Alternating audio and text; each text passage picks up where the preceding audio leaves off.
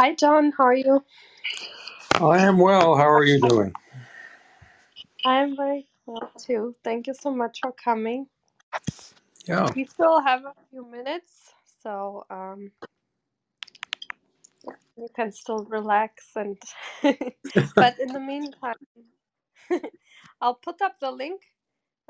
You can, if you would like, you can try to see if you can click on it. The presentation is so pretty. It's so beautiful. Okay, let me see. Oh, okay. There. Yeah, okay. Perfect. Great. Let's. Yeah, in the meantime, I'm going to share on Twitter that it's about to start. And yeah, I hope you're enjoying your Friday. Happy Friday. Well, the weather here is beautiful in Rochester, so it's Oh, nice. yeah. Yeah, here too. It was chilly the last days, but today it's nicer. Yeah. The fall is the best season, right? Here in New York, since I moved to. Yeah, especially in upstate New York, the fall I think is really nice. Yeah, I agree.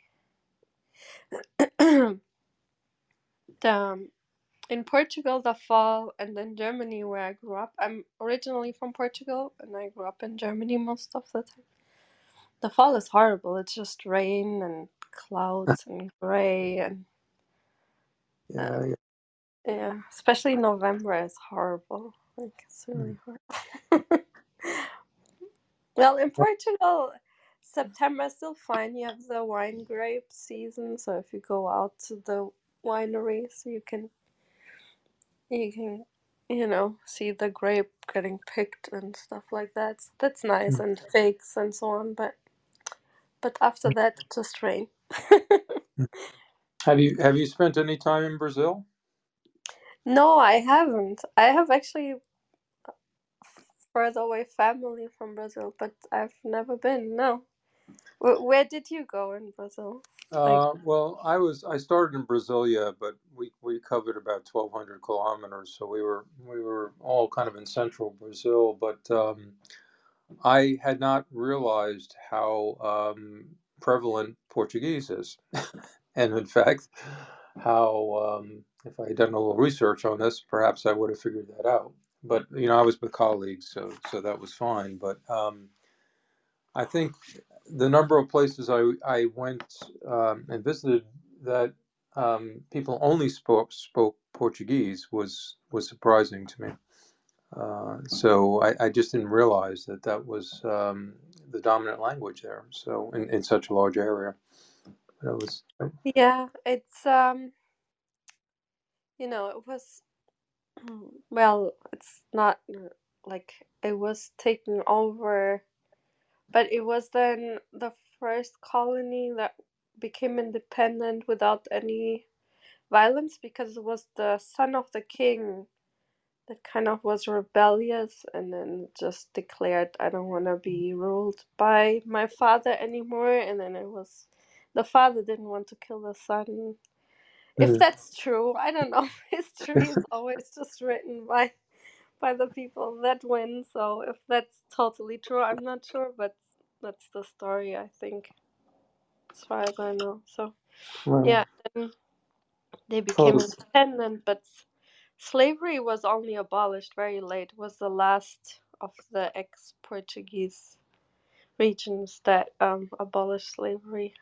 Like they were very, yeah, Mm. they were very stuck on that. But other than that, I think it's a beautiful country. It's just right now the political. Yeah, yeah, it's very. It was good to do field work there before the elections. Let's put it that Yeah. way. Yeah, it's very difficult. It's such a variety and huge country and variety of people with different ethnic backgrounds and religious backgrounds. It's Yeah, yeah, yeah. yeah. but it's supposed to be beautiful. My mom went a few times, but I've never been. Yeah, I really enjoyed it. The people were great, and it was good for my work, and it was a great trip. Did you ever go for carnival season? No, no, no, I haven't gone for any kind of touristy things, but I was definitely an accidental tourist in many ways, just visiting different areas. But like I said, we covered a kind of a large area in central Brazil. But yeah, there's plenty of places we didn't see. Yeah. I'll have Yeah, to go back. yeah, for sure. And you went also, yeah, you went to all kinds of places. But where did you go again in Africa? I Was was it? in Namibia in July, and yeah, I've done a lot of work in South Africa and Zimbabwe, Botswana, but this most recent trip was in Namibia. Yeah, it's also supposed to be very beautiful. Yeah, yeah, it is. So, you know, the Namibian geology has a lot of similarities with that of Brazil, because you know, once the oceans were before the present day Atlantic formed, they were adjoined. So that's why we have these similarities in geology. I don't know if you.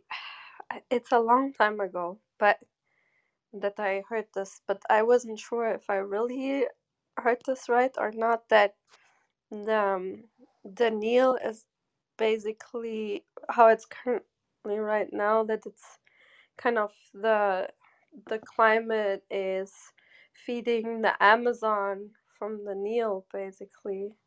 Is that true? But now with climate change, it could get kind of reversed, and there will be more rainfall again in some parts of Africa, but not so much in South America again. But because of the current changes, I'm not sure if it's really true. I think I heard it or read it. Yeah, It's probably it's actually political. it's a difficult question to answer because it there are many variables involved. The and you really need to get down to the level of specificity of of a specific area, because some areas will be expected to have more rainfall and some areas will be expected to have less. But all of this is predicated on predictions on what's going to happen to ocean currents and temperature at that time. And if those change, then many of those subsequent predictions are somewhat questionable because they will affect the kind of latitudinal temperature gradients. So, you know, I'm reluctant to talk about these things without a particular model in front of me, to talk about the specific predictions of those models and um, you know, what could actually happen. So I think we have to be careful about generalities like that. But there are some models that do, you know, predict some things like that you are talking about. Okay. Yeah, I imagined that it was oversimplified. Yeah. Yeah, almost. We can almost start. People will start coming in. I'm sorry, I got a little bit sick overnight. I don't know. But um, people will continue coming in, but we can start slowly with introduction in a minute, and with interview questions, and then we'll go from there. Hey everyone, thank you for coming. Feel free to share the room with people you think that might be interested in this topic. Um, the presentation is pinned on top of the room, and we're going to start. Oh, actually, now it's already time. Um, yeah, so welcome everyone to Science Society, and of course, a special welcome to Professor John Tarduno here. And before we start going into the topic, let me give you an introduction about John, so you get to know him a little bit better. Um, Professor Tarduno, he's at the University of Rochester, and he received his bachelor in geophysics from Lay University and his master's and PhD in geophysics at Stanford University. He was a joint Oceanographic Institutions Fellow at Stanford and NSF postdoctoral fellow at the ETH Zurich. And then he was an assistant research geophysicist with Scripps Institution of Oceanography. And then he joined in 1993 the University of Rochester. And there he served as a chair of Earth and Environmental Sciences. And he was named the William R. Keenan Jr. Professor. And since 2019, he has served as the Dean of Research of Arts, Sciences, and Engineering. Professor Tarduno also founded the Rochester Paleomagnetism Laboratory, where he and his group developed methods to recover past field data from single crystals. And his group uses ultra-sensitive magnetometers to read this magnetic history. He sailed on many ocean drilling cruises, and he did he conducted a lot of field work, also with students in India, Lesotho, Swaziland, South Africa, Botswana, Zimbabwe, Australia, New Zealand, Brazil, and led expeditions in the Sahara and even 10 to the high Canadian Arctic. He has over 100 of publications in very high impact journals, and he also received a lot of prestigious awards, and just to mention like a couple of them, he was named in 2006 the Guggenheim Fellow, and he was awarded the Prize Medal of the Royal Astronomical Society for his achievement in detecting the absolute motion of hot spots, overturning the notion that they are fixed points over which the tectonic plate move. This opened the way to new insights into mantle convection. And in 2017, he received the EGU Petrus Peregrinus Medal for his seminal studies on the evolution of the Earth's magnetic field. And one of his articles had like over 800,000 reads. That I posted it in the chat, this article. And he has been also featured in recent BBC Science Channel documentaries on the subject. So it's such an honor having you here, Professor, and we are really, really happy that you took the time out of your busy schedule to come here and make this beautiful presentation. But before we start, if that's okay, we usually ask a couple of interview questions. Yeah, sure, great. Thank you very much for the introduction. How,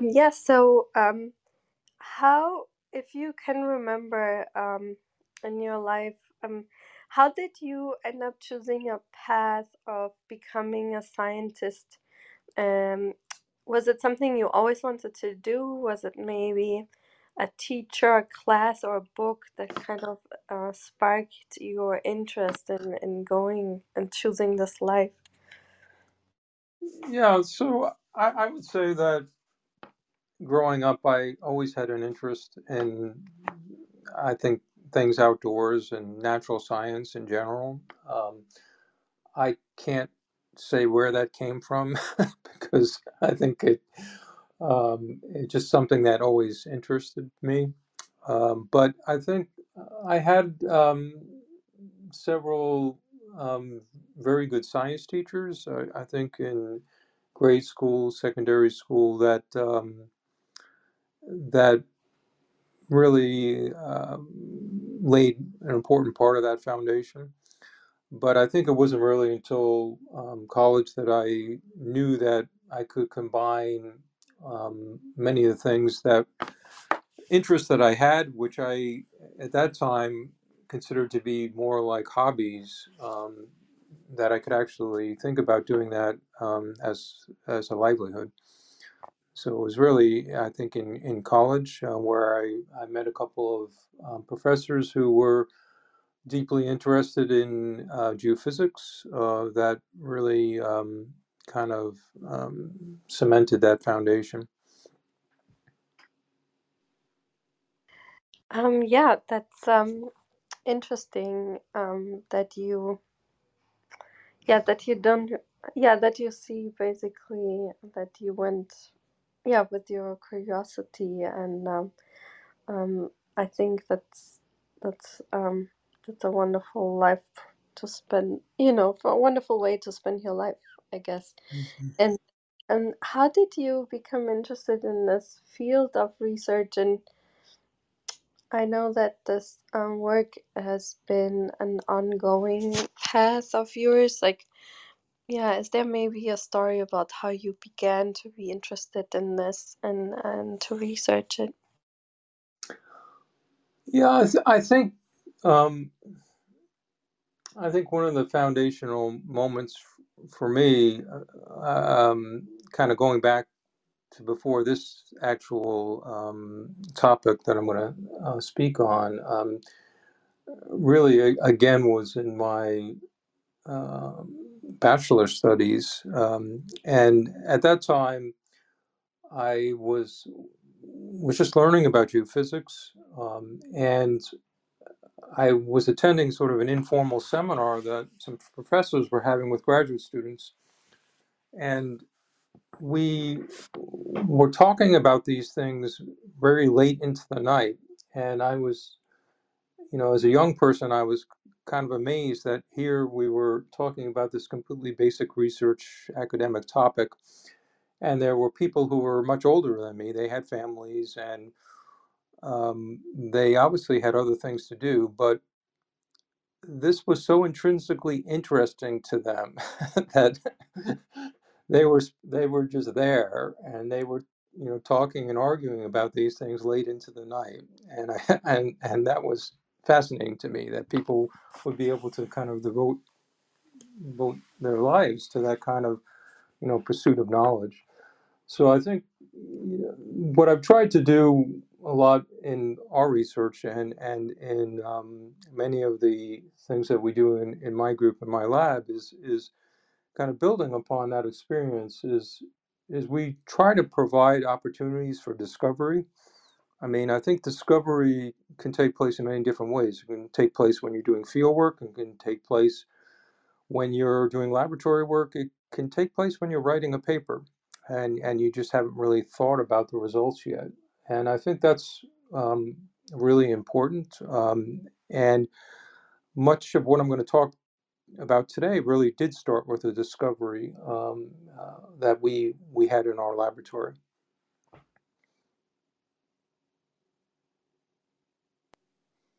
Well, that's yeah, I enjoy those type of conversations that go on, outside of the lab. I was at the marine biological laboratory um, for a few summers and 1 year round, and the atmosphere is kind of like that there. We have like late night lectures, but also like with wine and some Yep. food. Yeah, I think. Do you think that still, um, that happens still a lot, or is it kind of more like a Is it nowadays more like a regular job, like being in a company? I feel that switches a little bit. I think Um, it depends on where you are, and I think that yeah, there are places perhaps that are more corporate like, and I think those people are unfortunate because they're missing out.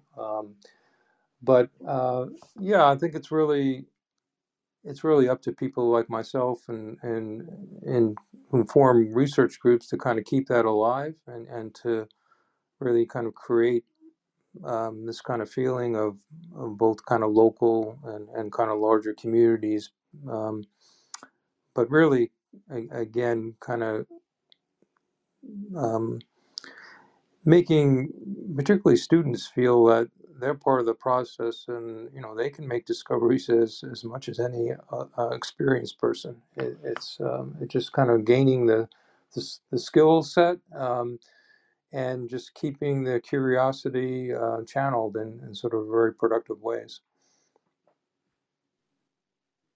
Yeah, well, yeah, they're lucky to have you as a professor, and yeah, I agree. That's really important because it is a different life than just a regular job. You don't really go home and you stop thinking about things. So. And if you, yeah, so there has to be kind of a community, making sure you're not the only one like that. So, no, but yeah. So the presentation for everyone is pinned on top of the room, so everyone can access it. And yeah, the stage is yours. Thank you so much. Okay, great, thanks. So the first slide is just one of introduction, and so we'll move past that pretty quickly into the second slide. And really, the second slide illustrates what my group has been working on, particularly focused on for the last 20 years. And what this shows is this balance between the sun, and this is not to scale, by the way. It's a picture of the sun on the left and Earth and what we call the magnetosphere surrounding it, this cocoon that is created by Earth's magnetic field. So the point of this picture is really to emphasize that um, out in space today, we have a pressure balance. So we have particles that are constantly streaming from the sun, and there's a balance between those and Earth's magnetic field. Earth's magnetic field, we say, stands off those charged particles from reaching Earth's atmosphere in particular. Now, you may, all of this is largely invisible to you, except that you may occasionally hear of times when you see auroras, for example, at low latitudes. And what's happening there is there's a particular event that comes from the sun, something we call a coronal mass ejection, where there's a much larger mass that is thrown toward Earth. And at that point, we can actually charge up the magnetosphere and we can then see effects of this. But most often, we don't see this effect at all because that point, that pressure balance, is very far from Earth. It's something we measure in Earth radii. It's over 10 Earth radii from Earth. But what we've been trying to do in our group is really trace that back in time. Was it always really so far from Earth, or was it actually much closer? And one of the reasons we want to understand that is kind of shown in the next slide, number 3. And it goes to the larger question of why did Earth retain its water? Of course, we think about Earth as the water planet, but what would have happened if we didn't have a magnetic field? And we'll return to this at the end of the presentation. The principal thing and the importance about the Earth's magnetic field is it really protects us from these charged particles, which can erode the atmosphere. If they were not present, if the Earth's magnetic field had not been present, it could erode the atmosphere.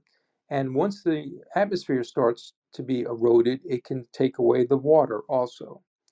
So the real question is, why did Earth retain its water and evolve as this habitable planet with sustained habitability that we know about it? and what role did the Earth's magnetic field play in that. So that's a general theme that we'll be looking at. The fourth slide gets a little bit more to the topic of our most recent publication, and something about the internal structure of the Earth. Now, I think um,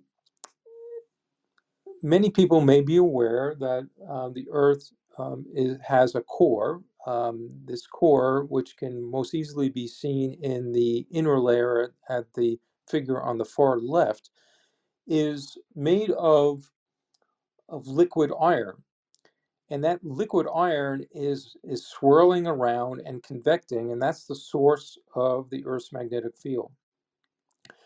But within that liquid iron is actually another layer. So if we jump all the way to the right one actually shows all the layers that we have today in the Earth.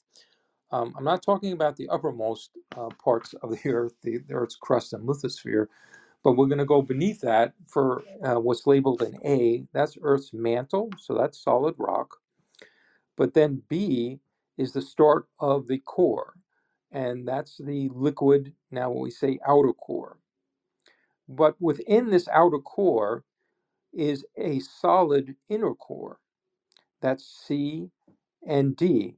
And that actually has two different parts. They're both solid, but they have slightly different compositions to them. And what the figures show from left to right is this realization of the community that the Earth did not always have a solid inner core, that has actually grown through time. And what we're trying to do is to determine some of the temporal characteristics of that. It started out with a small seed, like the one in the center, and then it grew this what we call outermost inner core. And when did that actually happen? And how did it happen? Why did it happen? Those are the kinds of things that we're interested in. And finally, the thing I want to remind you about here is that convection in the liquid core is needed to produce the magnetic field. So we have to have the liquid iron twisting around, and when it does that, it twists around the magnetic field lines in the core, and that's really important for generating the magnetic field and sustaining the magnetic field. Now, to do that, we have to have an energy source. The most typical energy source is that we remove heat from the core. We move heat and we transfer it to the mantle. There can be some chemical processes that produce this separately, but that's one of the main ways of actually producing the magnetic field. The other way to do that is just purely by the actual crystallization of the inner core. When that iron actually starts to form this kind of solid form within the very center of the Earth, that releases heat and we say causes buoyancy, and that can also produce the magnetic field. So it's actually very interesting that today what's actually producing the Earth's magnetic field is mainly due to this crystallization of the solid inner core. But very early in Earth history, the Earth's magnetic field, if it existed, had to be formed, had to be generated. Its power source had to be formed by something else, and we'll get to that in a second. Now, number 5 basically just is a very brief um, review of how we approach the problem, and particularly focusing on one aspect of our analyses. We kind of roam the globe looking for the best magnetic recorders, because you can think about magnetic recorders. Natural rock magnetic recorders are in rocks, but these rocks have different magnetic minerals, and some of them are really good magnetic recorders, and some of them, or most of them, are really poor magnetic recorders. So what we have found is that certain crystals within rock, within those crystals, and those crystals that are shown in A and B, are only about a millimeter in size. Within those crystals, certain crystals have magnetic inclusions, and those are shown in C and D. And the scale bar now there is 200 nanometers. So these are really tiny magnetic particles, and you'll see they're needle-like forms. Well, those needle-like forms turn out to be perfect magnetic recorders. That is, when they form, they can lock in a record of the Earth's magnetic field. And the important part is that they're not going to change their magnetization. So we spend a lot of time trying to find those rocks that have those crystals to be able to get good recordings of the Earth's magnetic field. And if we jump to number 6, we've developed a whole series of techniques and equipment. This is currently the most sensitive, we say, three-component um, magnetometer. It's something called a superconducting quantum interference device magnetometer. It's operating at cryogenic temperatures. And it enables us to measure these very small particles with great accuracy. And this was developmental work in our laboratory together with industry. And we use things like CO2 lasers to heat the samples to be able to recover these type of magnetizations that they hold. Okay, number 7. We're going to run through the history, in our view, of the Earth's magnetic field, starting back from the oldest records, which we think are around 4.2 billion years old, all the way to present. So what the vertical axis shows is the strength of the Earth's magnetic field, and time is running along the x-axis.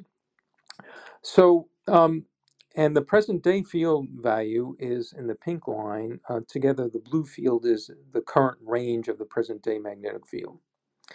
So the first takeaway of this is that we think that the Earth's magnetic field is really old, and we think it actually is nearly as old as the Earth, or at least the Earth after we say the giant impact that formed the Moon. As soon as the Earth cooled from that, probably 100 million years or so, it's possible that we had a magnetic field being generated. So what we think, though, is that that early magnetic field, if we just jump to the next slide, was generated probably by processes that aren't occurring today. There were probably some minerals that were exolved or dissolved, we could just say, within the this very hot initial core of the Earth, and that core would have been present when the Moon formed, and that those materials kind of solidified, and that produced some energy to drive the Earth's magnetic field. But that kind of dissipated quite quickly within the first couple hundred million years. And that's that kind of pink arrow that's kind of trending downward. But then the field intensity increased, and we think, if we go to the next slide, that was probably the transition to a mantle, and then hence the core, being cooled by plate tectonics. So if we just jump to the next slide, number 10, today when we think about the Earth's surface, we have roughly 12 plates that are covering the Earth's surface, separated by either ridges that can form new ocean basins, the red lines in this plot, and subduction zones where oceanic plates are diving underneath continental plates. That process is actually really efficient of removing heat from the Earth, particularly for cooling the mantle. Now, if you go back to what I started with, that we have to have convection within the core, this liquid core, to generate a magnetic field, or one way to generate a magnetic field. We have convection when we can remove heat quickly from the core. If we couldn't remove heat quickly from the core, we would just remove heat by conduction, but that's not enough to twist these magnetic field lines within the core to generate Earth's magnetic field. So one way to actually ensure that you have convection is to remove heat from the mantle very quickly, and plate tectonics is really good at doing that.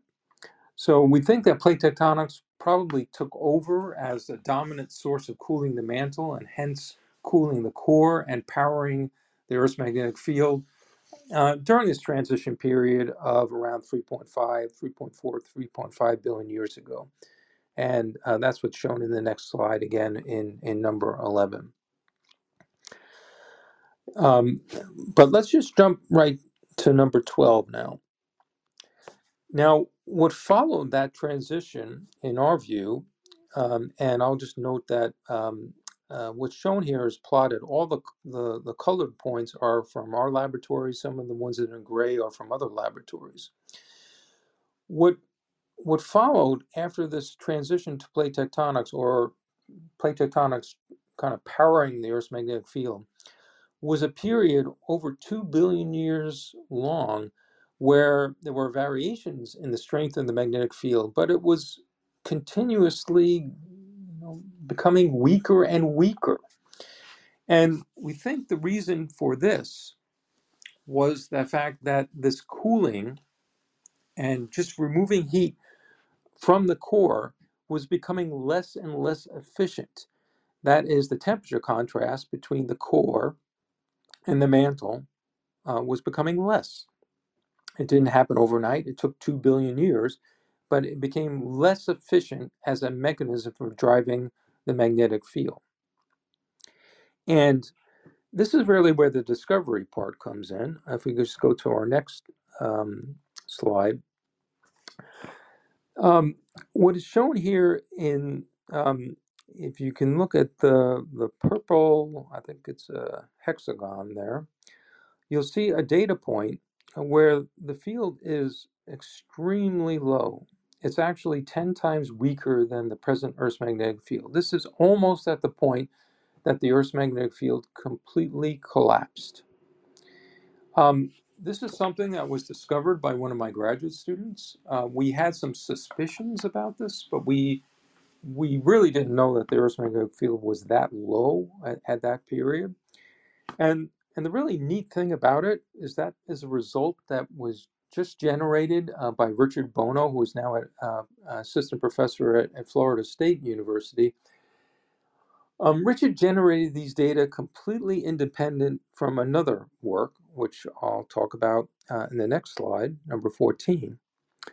And this is the work of Peter Driscoll, who's now at the Carnegie Institute. Now, time in his plot is going the other way. So on the right-hand slide of GA is billions of years ago.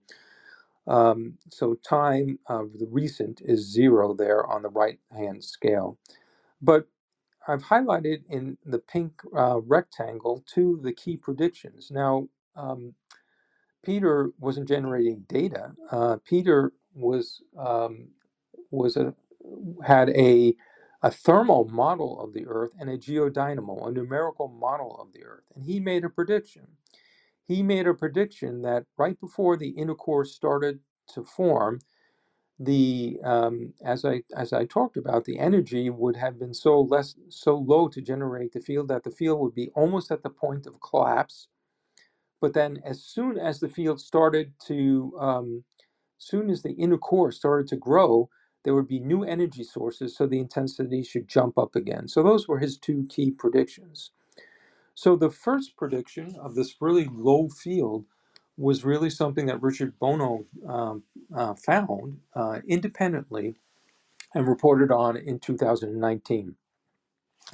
And if we jump to the next slide, in 2015, this is the newest work from our lab, from my student Ting-Hong Zhao.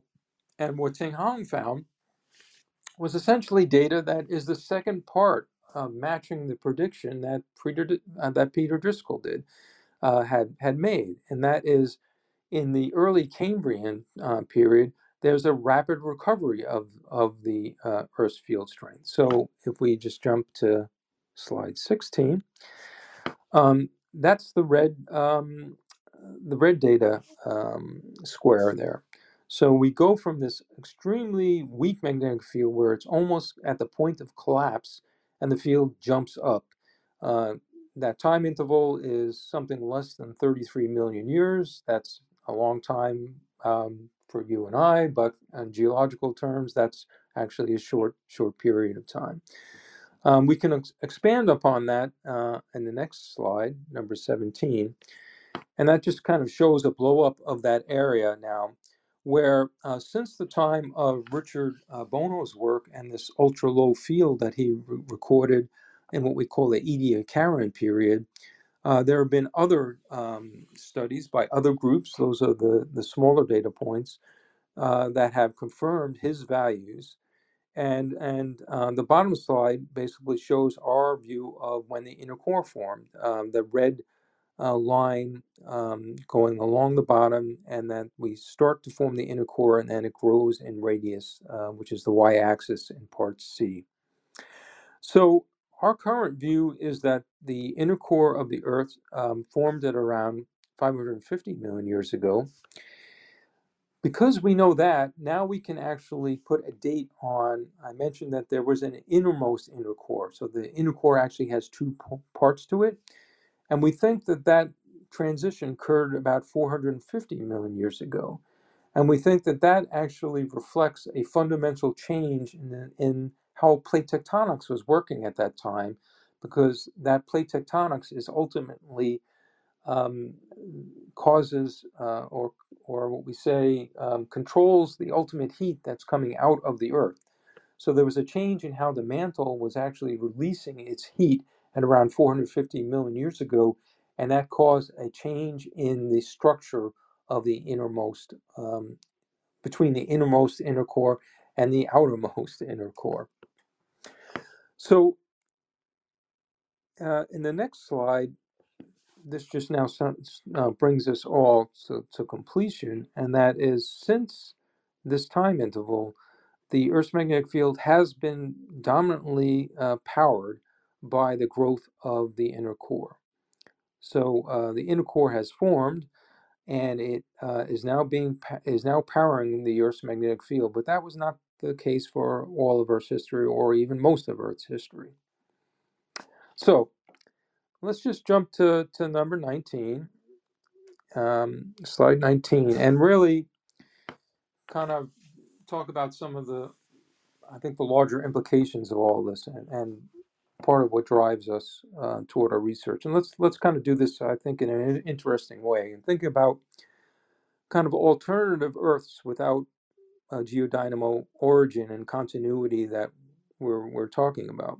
What's shown in the left is a picture of Earth and Mars, how they might, these are cartoons, of course, how they might have looked at 4.2 billion years ago.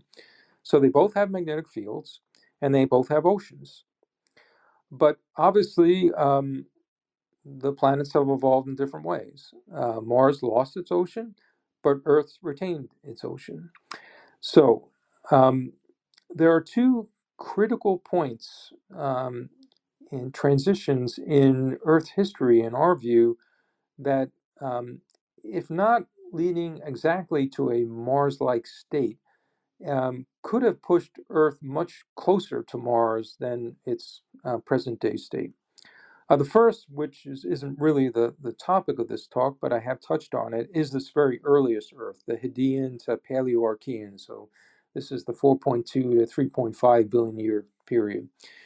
Solar winds would have been so intense then, if we didn't have a magnetic field, we would have eroded Earth's atmosphere, and we probably would have looked something much more like Mars.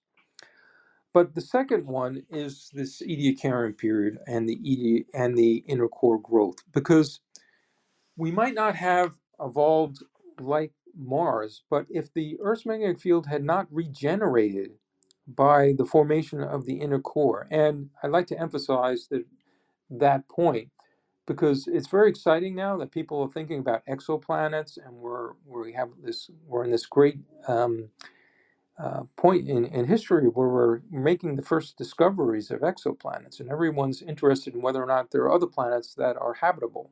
So we need to understand Earth, of course, as that model. So it's not obvious that when you have an inner core that you're going to drive, and inner core formation is automatically going to regenerate the magnetic field. If the chemical composition had been slightly different, if the materials had been slightly different, we might not have regenerated the magnetic field, and we might have gone into a very different state where without a magnetic field, the Earth's atmosphere would have been much more vulnerable to removal. So we would probably in 500 million years not have evolved to Mars, but we would have lost water, and we would have been a much drier planet than we are today. So I think it's kind of interesting to put Earth evolution kind of in that history, that the formation of the inner core really for Earth was an important um, something very deeper in the Earth, really had fundamental consequences for the surface environment that we know today. So finally, just in number 20, I just like to mention that I'm really just representing a large group of collaborators, and these are just some of the collaborators in some of my most recent studies. They're not all listed here, and of course we are funded by the National Science Foundation, who kind of enables us to do many of the this work. I've talked about a lot of technical things in a very general way here today, and my email address is there. Particularly if any students would like to talk about any of these things in detail, they should feel free to send me an email. So that's the end of my formal presentation. I'd be happy to take any questions. Well, thank you so much, John, for this beautiful presentation and for explaining things in a way that even I can understand. So, Leah is asking, what is the difference about the characteristics of the inner core on Earth, that it doesn't that it doesn't melt under the same conditions as the liquid layer around it? Right. So um, it has to do with the pressure temperature characteristics of Earth. So the when the iron actually starts to crystallize, it actually there's a certain number of light elements in the core, and there's incredible debate in the community, interestingly enough, about what some of those light elements are. Surely there's oxygen, surely there's some um, silica, whether or not there's hydrogen or not is debated. Um, uh, Certainly some magnesium. So what happens is when this material starts to crystallize, these lighter elements are exposed from the liquid. So now the liquid does actually have a different chemical composition from the center of the very center of the core itself. But it really is a pressure temperature um, condition, so that the pressure and temperature characteristics of the overall core become you pass into a we call phase regime where the solid phase is stable. Okay, so it's really the pressure and temperature characteristics that are really defining where we have a solid phase being stable and versus a liquid phase being stable. Overall, the core had to cool to a temperature low enough that that would start to happen. Okay, I hopefully that's clear. Yeah, I think that's interesting. And so, why didn't Mars come up with this field? Um, do we know exactly why? Do we know enough about Mars? We just have some ideas because probably so Mars doesn't have plate tectonics, so it was not releasing heat at the rate that Earth was, so cooling its mantle fast enough or in a way that would kind of generate the field. But also the chemical composition of the core is quite different. There's much more sulfur, we think, in the core of Mars than there is in Earth. So my guess is probably the sulfur is the main difference for this. That you can reach the solid phase within the Martian core, but those chemical characteristics are not enough to create the conditions to release enough heat to generate a magnetic field in Mars. Interesting. So the proximity to the sun doesn't contribute at all. No, the proximity of the sun to the sun just has a rough has a well, it has a direct correlation on the composition. But beyond that, it's really the intrinsic nature of how the planet was built. So Mars probably was built as a planet very different from Earth. Um, you know, our estimates right now is Mars may have actually consolidated as a planet much earlier than the Earth did. So when we're talking about Mars, we're talking about 5 to 10 million year timescales for after the formation of the solar system. When we talk about Earth, probably like more than 30 million years, and Earth was being built by probably smaller planetesimals. So it had a longer and more protracted growth history, and that all played into the chemical composition that eventually formed its core. Oh, that's interesting. I didn't know that. Joyce, do you have a question?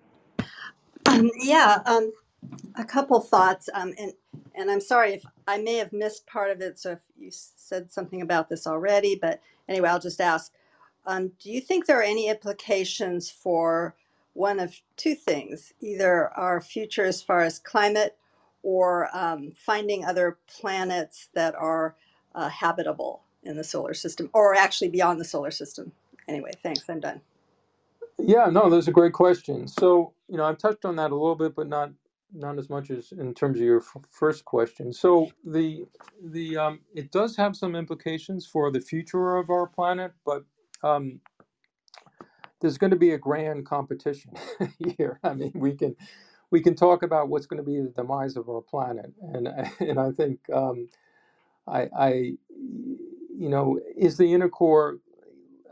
Maybe this is a good way to think about it. If there were no other variables involved, the inner core will continue to grow. At some point, and the inner core is going to become so large that the that portion of the core where the Earth's magnetic field is being generated becomes so small that the flow actually starts to break up into smaller areas, and at that point, then the actual potential to generate a global magnetic field becomes questionable. So then the magnetic shielding would essentially collapse, and then we could then have the full brunt of the solar wind impacting the Earth, and then potentially removing the atmosphere and the water. However, that's probably going to be and this is where models will differ on this. 500 million to 1.5 billion years in the future. But at that point, then we start thinking about other things that are going to happen in the solar system that are going to be equally or bad or worse, because the sun is going to start to grow toward a red giant phase, and it's going to cause a runaway greenhouse on Earth, and the surface temperature is going to become uninhabitable. So there are interesting academic questions there, but there's other things as well that go into Earth's future.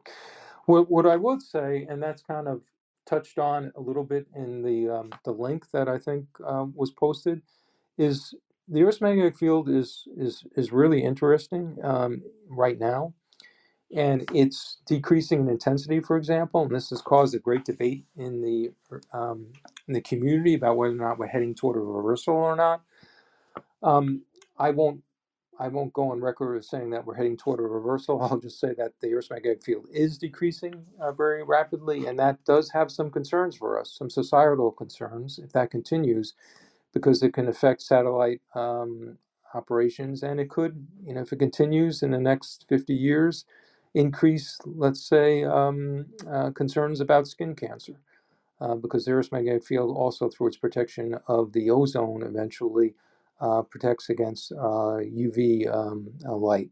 So I think those types of connections are important. In terms of the exoplanet question, yeah, I think this is a prime consideration. I think everything that we've talked about bears on this, that you can think about the creation of a planet in a solar system in what we call a habitable zone. That's the zone where water is actually in the liquid phase. But that's not enough.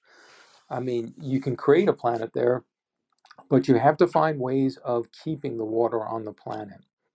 So again, I would return to what I talked about at the end. I think that's sort of general. I think in all exoplanets, need to that want to have habitable futures as we view them.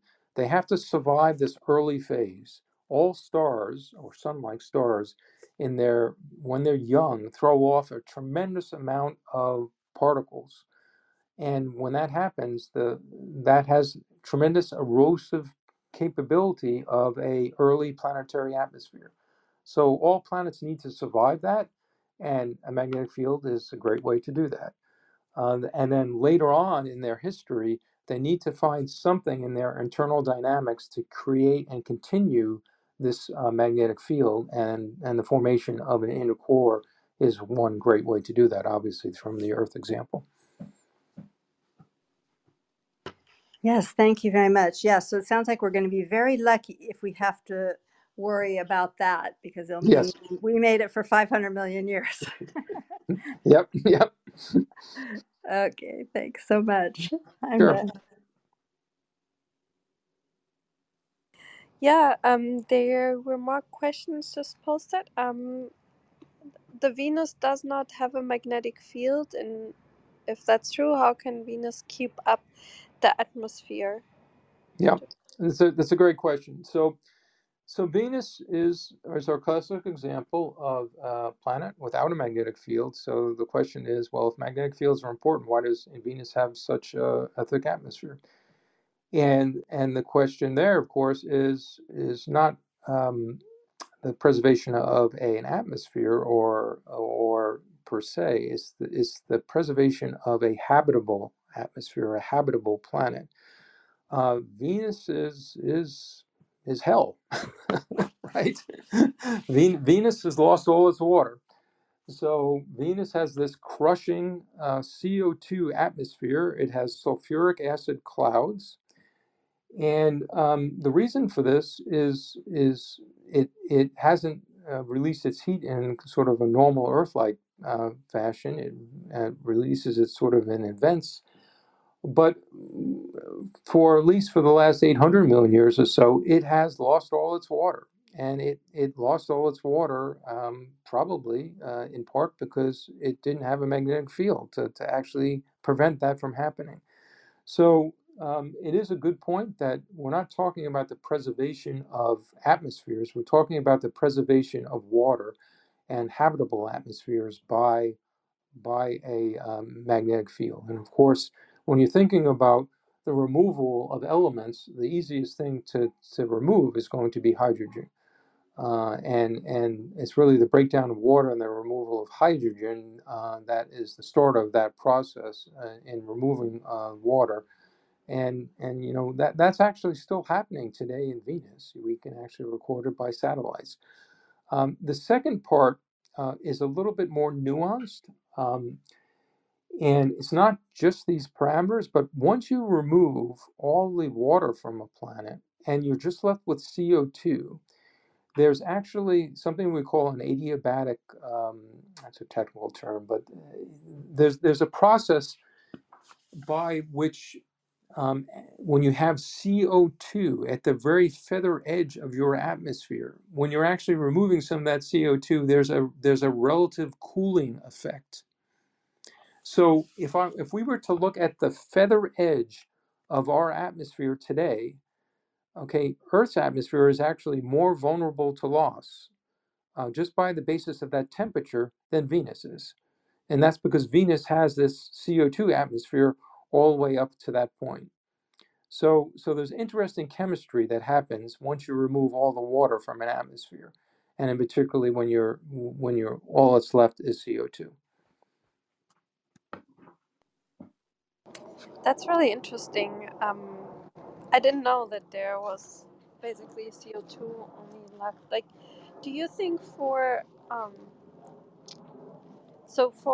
for life, do you think at any point it was possible to have had life on Mars or any of the other planets um, without the magnetic field?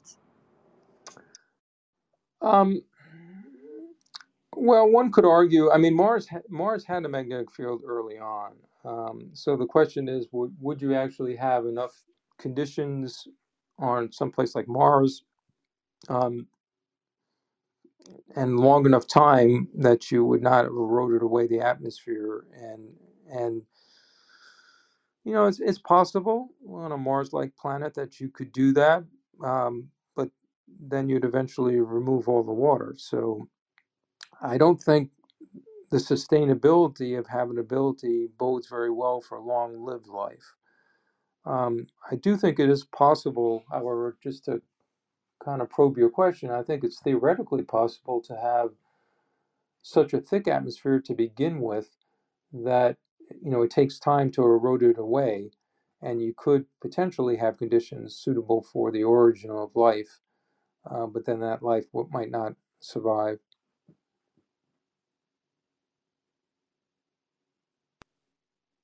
Oh, and Namano, he asked if Aria Borealis would it be affected if the magnetic field changes soon in the future? Um, yeah. So the what we think is going to happen. There are some predictions, and I believe those. So let me just back up for a second. What's happening to the Earth's magnetic field is the Earth's magnetic field is decreasing in intensity. That's the overall intensity of the magnetic field, but it's not happening the same everywhere. It's actually decreasing more rapidly in an area called the South Atlantic anomaly. So this is broad area from South Africa over to Chile, and it encompasses part of Brazil, where the Earth's magnetic field is much lower um, than typical for the field strength that should be. So it's actually and it has some spatial characteristics to it. Now, if that continues to weaken and continues to grow, Earth overall is more susceptible to having, when there's very large events from the sun, these coronal mass ejections impacting the Earth's magnetosphere. Now, what happens there is then there's a transfer of some of those particles. They don't reach Earth's surface, but there's a transfer of some of those particles to the radiation belts that surround Earth. These are called the Van Allen radiation belts, and then they can actually spark off auroras. So I think that if the Earth's magnetic field continues to decrease, an argument could be made that you could have more frequent occurrences of auroras at lower latitudes. So I think that would be the main connection. Oh, interesting. Yeah, thank you. Does anyone have any last questions? We have around 5 minutes left, and the hour is up, and John probably has to get back to work and life. So, yeah, if anyone has any last questions, please go ahead and ask them now. So, my question is also, what would the outcome, like, what would change for the ocean and ocean currents? Would there also be maybe would it be affected like for ocean life and currents, because then that changes the climate probably also a lot, or is it maybe climate change is way stronger effect and it won't really make a difference? Yeah, I think climate change is kind of is the larger effect in general. Anthropogenic climate change. Climate really doesn't come into this until you get to the really drastic situations where you're, removing a large part of an atmosphere or something like that. Kind of on the more general cases, I think climate really isn't affected. I mean, there is still some argument in the discipline about whether or not the magnetic shielding of cosmic rays could have some local effects on climate, but it's there's nothing of the scale of the larger signal of anthropogenic climate change. Yeah, and I don't know if you like the birds and so on are theorized to use the magnetic field for orientation. Well, that's actually another question and a fascinating one, and yeah. So if we were to ever to go to the case where the Earth's magnetic field were to really continue to move toward reversal, and again, not something we need to worry about, because if that were to happen, that would be probably at least 1,000 years into the future, maybe 1,500 years into the future. I think the field might start to get very unusual around 500 million years, if there were, let's say, a linear continuation of the trend that's happening and over the last 200 years, which is an unreasonable extrapolation, but nonetheless, for fun, we could talk about that. But I think that it is an interesting case, because there does seem to be strong evidence that certain animals do use the Earth's magnetic field for navigation. However, I think for many of these groups, it's also clear that they use multiple sensing organisms to actually do this process. So I don't think why there might be local effects. I don't think there's going to be mass extinctions that would result for this, because like birds, they clearly have multiple sensors, and they're sensing different parts of the electromagnetic spectrum that we can't see um, for this type of navigation. Interesting, and by then we managed to kill all of them, probably. Yeah, yeah, yeah.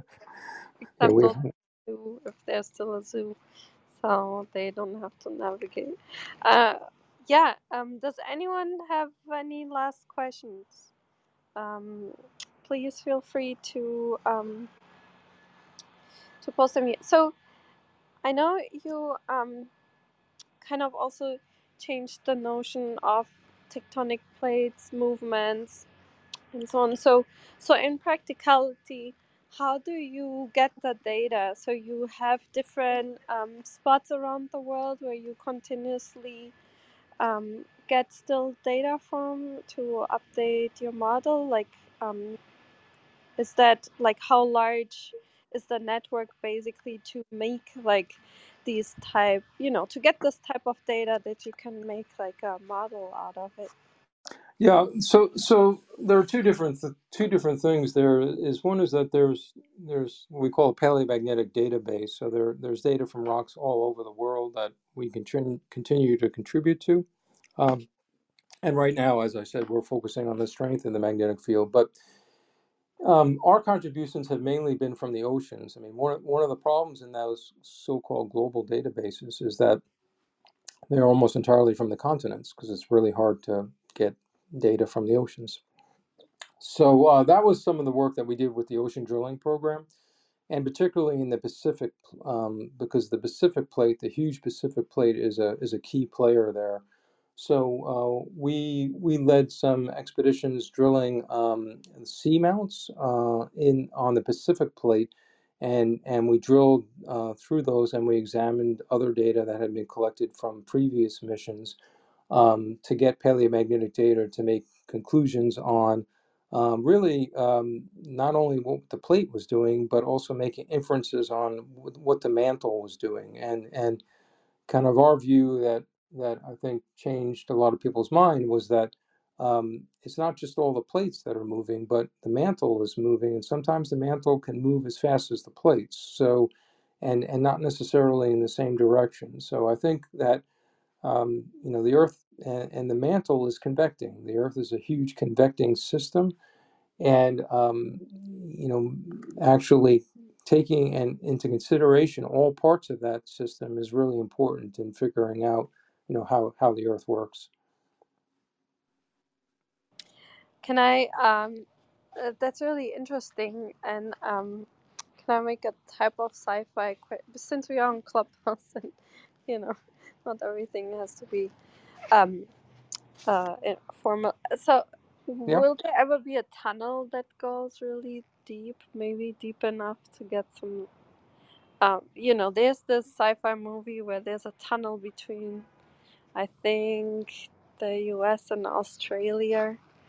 That you're there in like half an hour. So people work like in Australia and live in the US or something like that. I forgot exactly. It's a while ago. Like it's probably not possible, right? And it would Yeah. probably collapse and get way too hot. Like how hot would it get when you It gets really hot really pretty quickly. So let me put this in perspective to you. I talked about the mantle. Um, so the Ocean Drilling Project has been trying for 50 years to drill in the ocean basins through the oceanic crust. That's the uppermost part of this uppermost layer called the lithosphere, to get into the mantle, because that's the easiest place to reach it. Now, it turns out that there are other places where the mantle is on the surface of Earth, but they're all special because there's some kind of unusual tectonics and some type of deformation that's brought these rocks from these incredible depths to the surface. What people really want to do is look at like kind of in situ material to see what that mantle really is like. So they would like to drill through the entire crust to get to it. We tried for 50 years and we haven't been able to do it.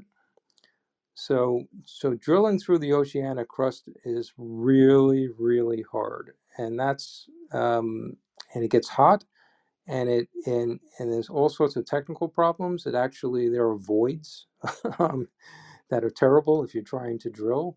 It's fractured, and it's so if we could actually drill into the mantle, I'd be happy. But I think the science fiction movies are that they're science fiction. They're cool and they're interesting, but they're very far from science in that aspect. I do think we will eventually. I mean, there are large scientific groups out in Japan and the U.S. who want to do this, but it's still a major technical challenge to get just to the very top of the mantle. Wow, interesting. I didn't know. So it's extra hard, the surface, or is it the Yeah, pressure and temperature, pressure, but really structure also. So okay. it's yeah. Well, interesting. So, I could fantasize way more going into on how to get into the earth and what's under there. I had one more question. There's a lot of talk of having another ocean under the surface. Is that something we really know? Like, did we manage to really detect it, or is it a theory that we have a whole other ocean under the ocean, basically, or under the surface? I don't we don't really have another ocean in the sense that you would think necessarily of an ocean.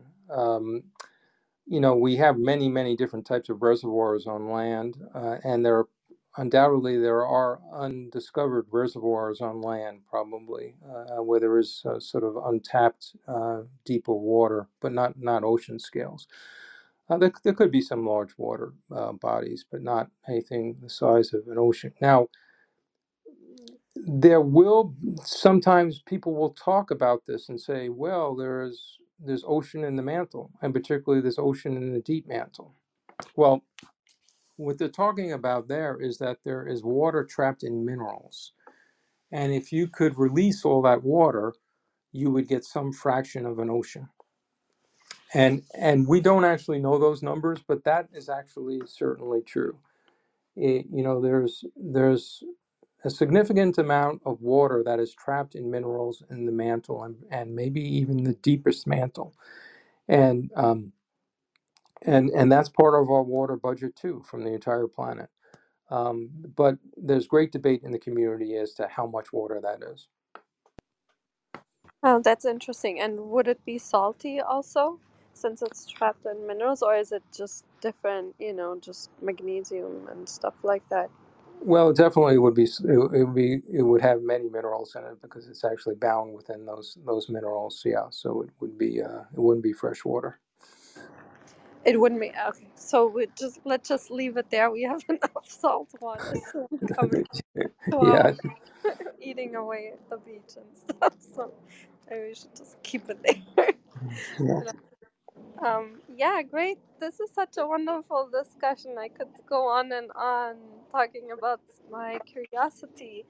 Um, but I would like to, let you go on with your day and your Friday. So it was really an honor having you here, and you're always invited back. And this was such a pleasure. I hope you enjoyed it too. And yeah, thank you so much. Okay. Well. Yeah. Thanks for inviting me, and I did enjoy it, and thank you again. Wonderful. And yeah, thank you everyone for coming, for asking questions in the chat and participating, being here. If you like discussions like this, follow the club. We will have next week more discussions like this. Check out the club website or the schedule. And yeah, I hope to hear you all back soon. And thank you, John. It was such a pleasure. Enjoy your weekend. Thank you. Okay. You also. Bye. Bye. Close the room in 3, 2, 1. Bye, everyone. Thank you.